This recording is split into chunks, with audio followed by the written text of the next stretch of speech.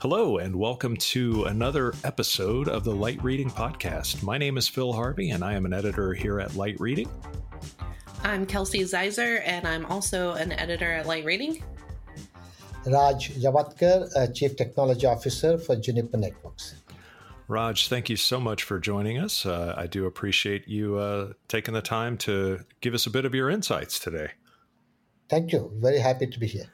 It's been it was great to see your talk at the Big 5G event. It was an interesting event because we're kind of in that stage of 5G deployment where it's no longer a new thing, but it's certainly not sitting still either. It's definitely, the technology itself is evolving even as networks are being set up. So my first question to you, based on what you said at that event, is sort of what's your perspective on Big 5G at the moment in terms of where your customers are at and where Juniper is finding its biggest opportunity? Yeah, so I think that event was exciting for me too, because a lot of our partners and customers were there. One of the big changes I saw is the change in outlook with respect to question of whether 5G is happening, 5G infrastructure, but really getting to a cusp where next year, a lot of the new deployments people are talking about, both in carrier 5G and private 5G, are really coming together, especially the use of O-RAN-based architecture. The operators were first time saying they will actually try some deployments out with O-RAN, which was a big change for me. Because so far it was all talk about we want to be open, we want to be disaggregated. And in the case of private 5G, what I sensed is that a market is wide open. Who is going to provide that capability, unlike private LTE, is not clear. There are all kinds of players, including lots of startups, managed service providers, of course, the service providers, telcos, and others, completely new players, including some of the public cloud providers, are coming into that market with focus on certain use cases, certain verticals where they say immediate opportunity. So those two big changes I saw. Yeah, it was interesting on private 5G too, because the thing that I took away from that was exactly what you were saying, that that's not necessarily going to be a de facto telecom market. In certain use cases, it looks like a cloud provider or even an enterprise could be in a better position to be a big private 5G provider. And all the tools are there, especially as it relates to the various components of the service itself. They would just need to work out how to get the spectrum, or if it's CBRS or something like that, maybe that's not even that big of a deal. What kind of is Juniper see? Maybe this is more. Maybe I'm getting ahead of myself here, but is Juniper seeing a wider variety of use cases for private 5G, or I shouldn't say use cases, but a wider variety of companies involved in the deployment side? Yes, I think I'm saying that, first of all, I think I want to separate the hype from reality, right? Hype is that it's going to be everywhere. But I think really people are looking at it in certain use cases. I'll start something which is very interesting. Two examples. Rakuten in Japan, in Kobe, in Soccer League Stadium, showed a virtual reality-based experience being delivered to their fans, where they overlay on top of the soccer field other content, so you can look at your players data, statistics. You can look at what if kind of plays. Then the Bay Area, similarly, a small startup doing private CBRS business network is equipping one of the stadiums here, arenas, for concerts and all, so that people can start getting personalized content delivery, for which somebody will pay, right? Especially Gen Z and millennials will pay. So that's one use case I saw, which is really truly directly applicable and achievable. Then, of course, when we talk to people like Port of Long Beach, Port of Seattle, those ports are distribution centers for large grocery chains or large retailers. They see a need because they have automated handlers, they have wide area to cover. All those are ideal for private 5G, because first of all, you don't need that many base stations. Yeah. The other thing, you can protect one kind of traffic from another using slicing and other mechanisms. Similar thing is happening with healthcare. Some of the robotic manufacturing, automated things. That's what I'm saying. So actually, it's a confluence of two things: real use cases for which people will pay, and those are the verticals people are trying to address. Oh, that's interesting. Thanks for reminding me about the applications of the ports. Those are interesting use cases in and of themselves, because they're necessarily, they have to be protected and private and totally secure. But physically and operationally, it's quite a challenge, to cover those, places where there's all kinds of devices moving in. There's lots of metal containers. You're Exactly. also over the water for part of it. It just seems like such a different, such a wildly different scenario than what you would find, just providing your typical consumer 5G to, to a neighborhood or a suburb or And, something like that. and the Wi-Fi doesn't cut it because it requires lots of access points to cover Yeah. that area. Another example I saw recently is the distribution center for a retailer. It's 2 football field long, 2 football fields, where all kinds of, like you say, robotic handler, metallic things, and that creates interference. So you have to protect one kind of traffic from another. So slicing is also very applicable that 5G provides as a protection. Yeah. Interesting. Yeah, and, you mentioned Rakuten. Can you talk a little bit about Rakuten Symphony and their some of the things that they're working on with 5G right now? So we have partners with them. What we did with them is that we worked with Intel FlexRAN to create this virtualized cell set router, which takes a 1U x86 FlexRAN server, adds our data plane and control plane and protocol stack. So it becomes literally a virtualized cell set router to take front haul traffic before it goes to mid haul. That's getting deployed. So what Symphony is doing is taking that kind of platform and commercializing it and making it available to other operators. They're also making sure the whole ORAN stack they have developed, it can become as a service model available. So that's what they're very public about it. I know about some of the things they're trying to do. So our approach there is to provide them our RIC, our SMO, as platform that they can use, and we can make it available to them, just like we did it with the Intel FlexRAN virtualized cell set router. We also have certified now a RIC on Intel FlexRAN platform so that it could be used. So that's the partnership with Symphony. Yeah. And even though the routing device that they're using is kind of their own design, the actual capability is available for any service provider. Like Juniper can provide that software in a number of different ways, number of different packages, that sort of thing. Exactly. And our vision for those kind of things, including broadly, is that RIG becomes a platform with an open SDK that anybody can write their X apps and R apps to add value.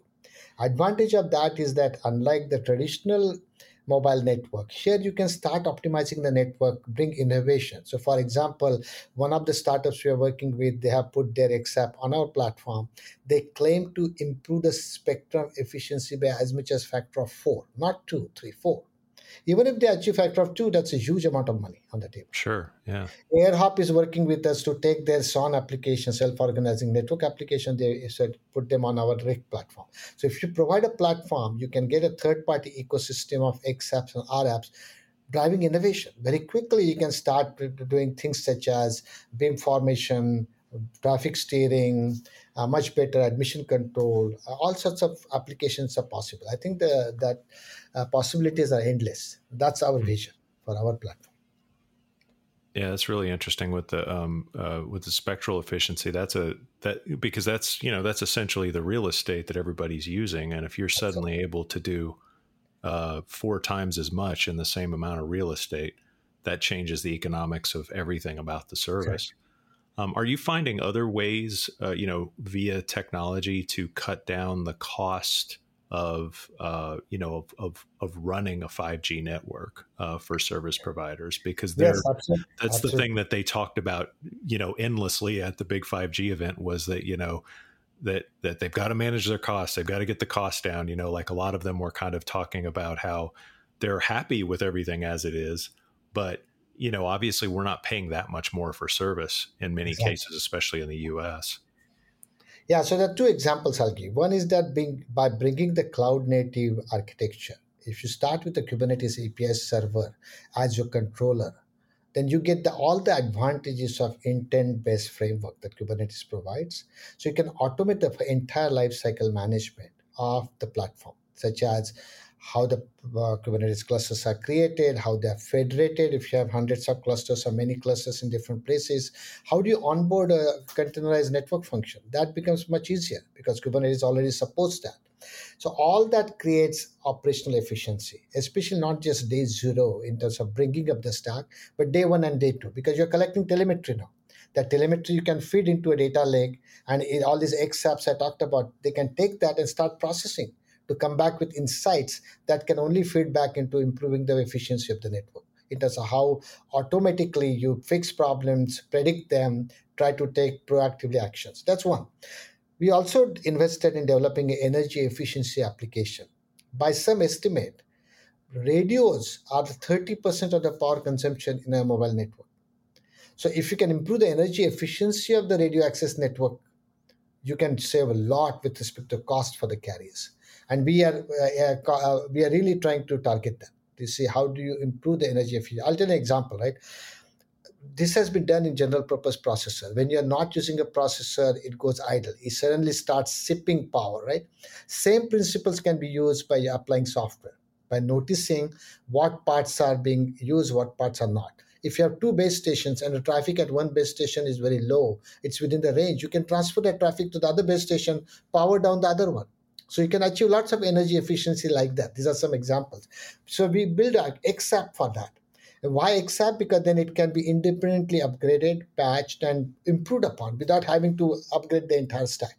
That's the advantage a disaggregated architecture provides, and we are taking full advantage of that. Yeah, Does that's that, really and interesting. maybe I don't like, stop me if I'm simplifying it too far, but does that allow them to kind of dial up and down capacity of the network, and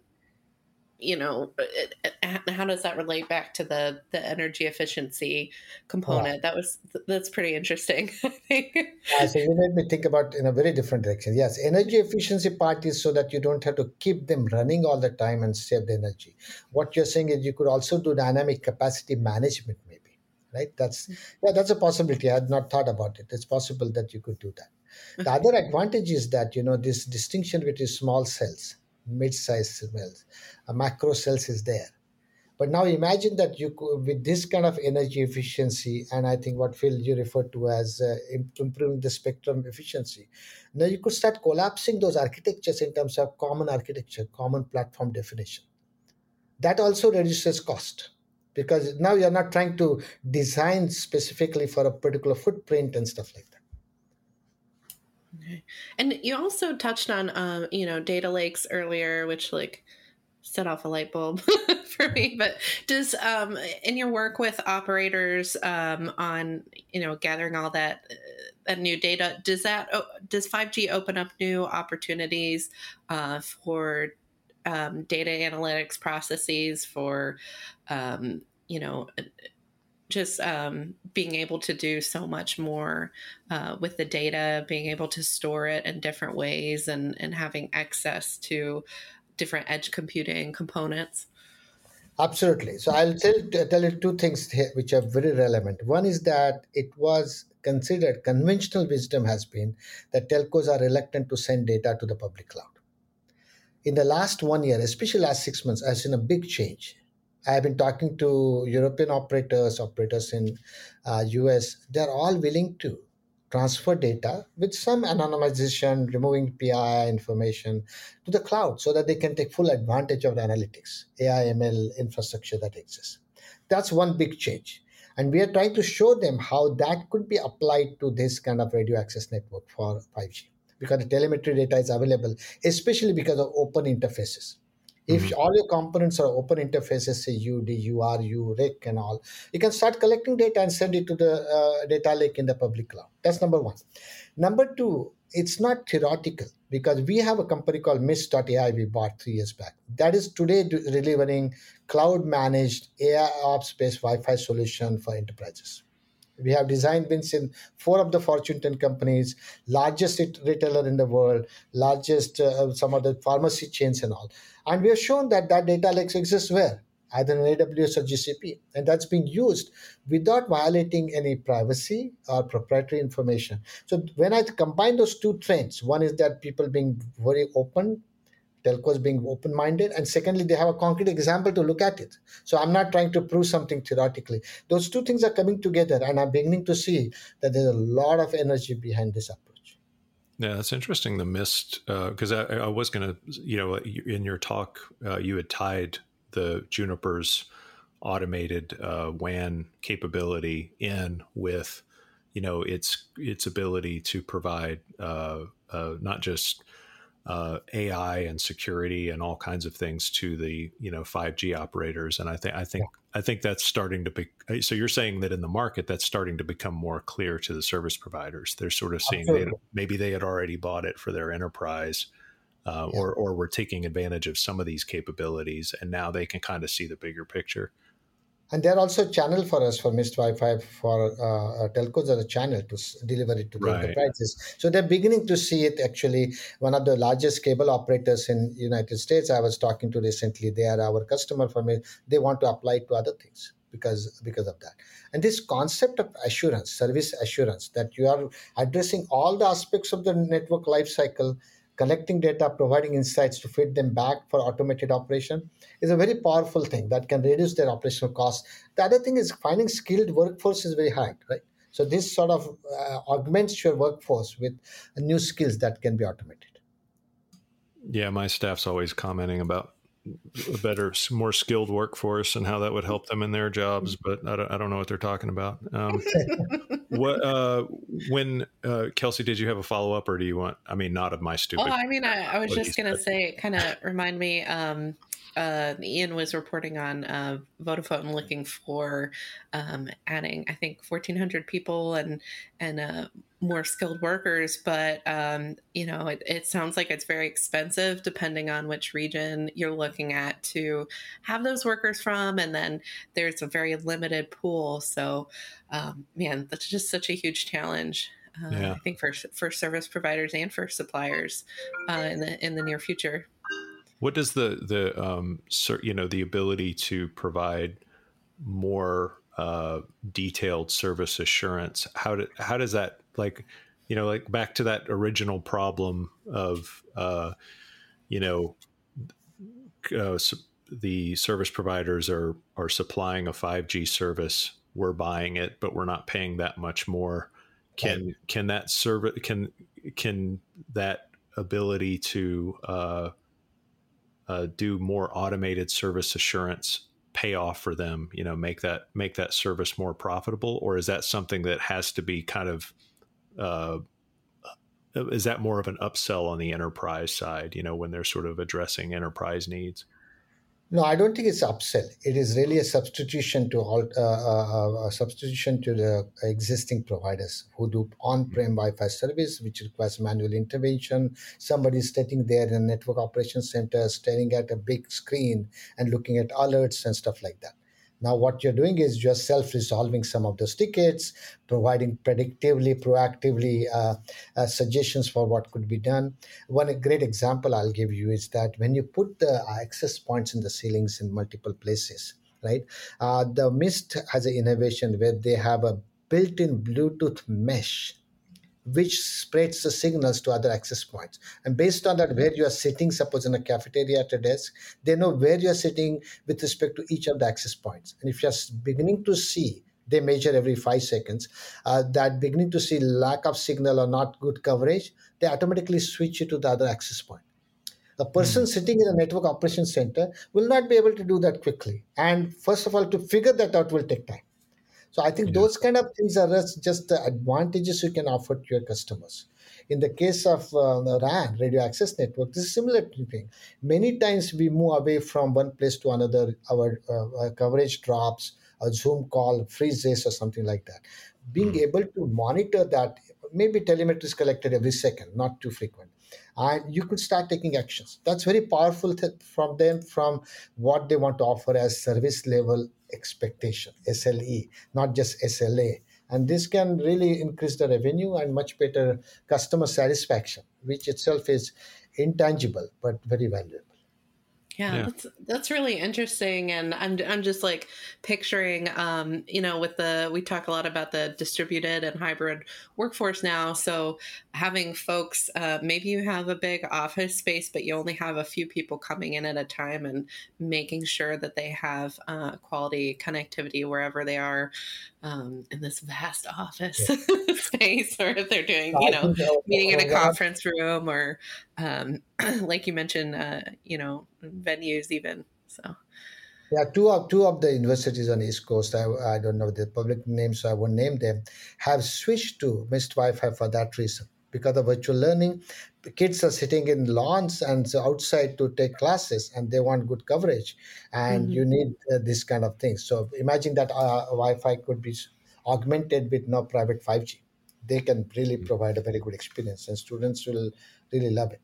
Yeah, so you can really access your online courses from the hammock and the quad. I guess. Classroom is anywhere. Yeah, I think you maybe you were a pioneer in that field before connectivity was available, Kelsey. I'm sensing. Always in the library, Phil. Right. Sure. Raj Yavatkar, thanks so much for taking the time. I do appreciate it, and we're going to wrap up now. What's the best place for people to go and sort of learn more about Juniper's vision of 5G? Obviously, we can go to the Juniper Network site. Is there anything specific you want to point us to? Yes, we have put out a very comprehensive, compelling demo of how the rig-based the slicing and all can help you with the admission control use cases and all. That's available in a public place. I think we have a link out of Light Reading also. We'll put a link through our show notes in this episode. That will be a good place to look for it. Yeah. Okay, fantastic. Well, again, thanks so much for taking the time. Really enjoyed your talk at Big 5G event, and I hope you have a great long 4th of July weekend. Thank you. Same to you, and it has been a pleasure. And thank you for hosting me. Thank you. Yeah, thanks so much. Bye-bye.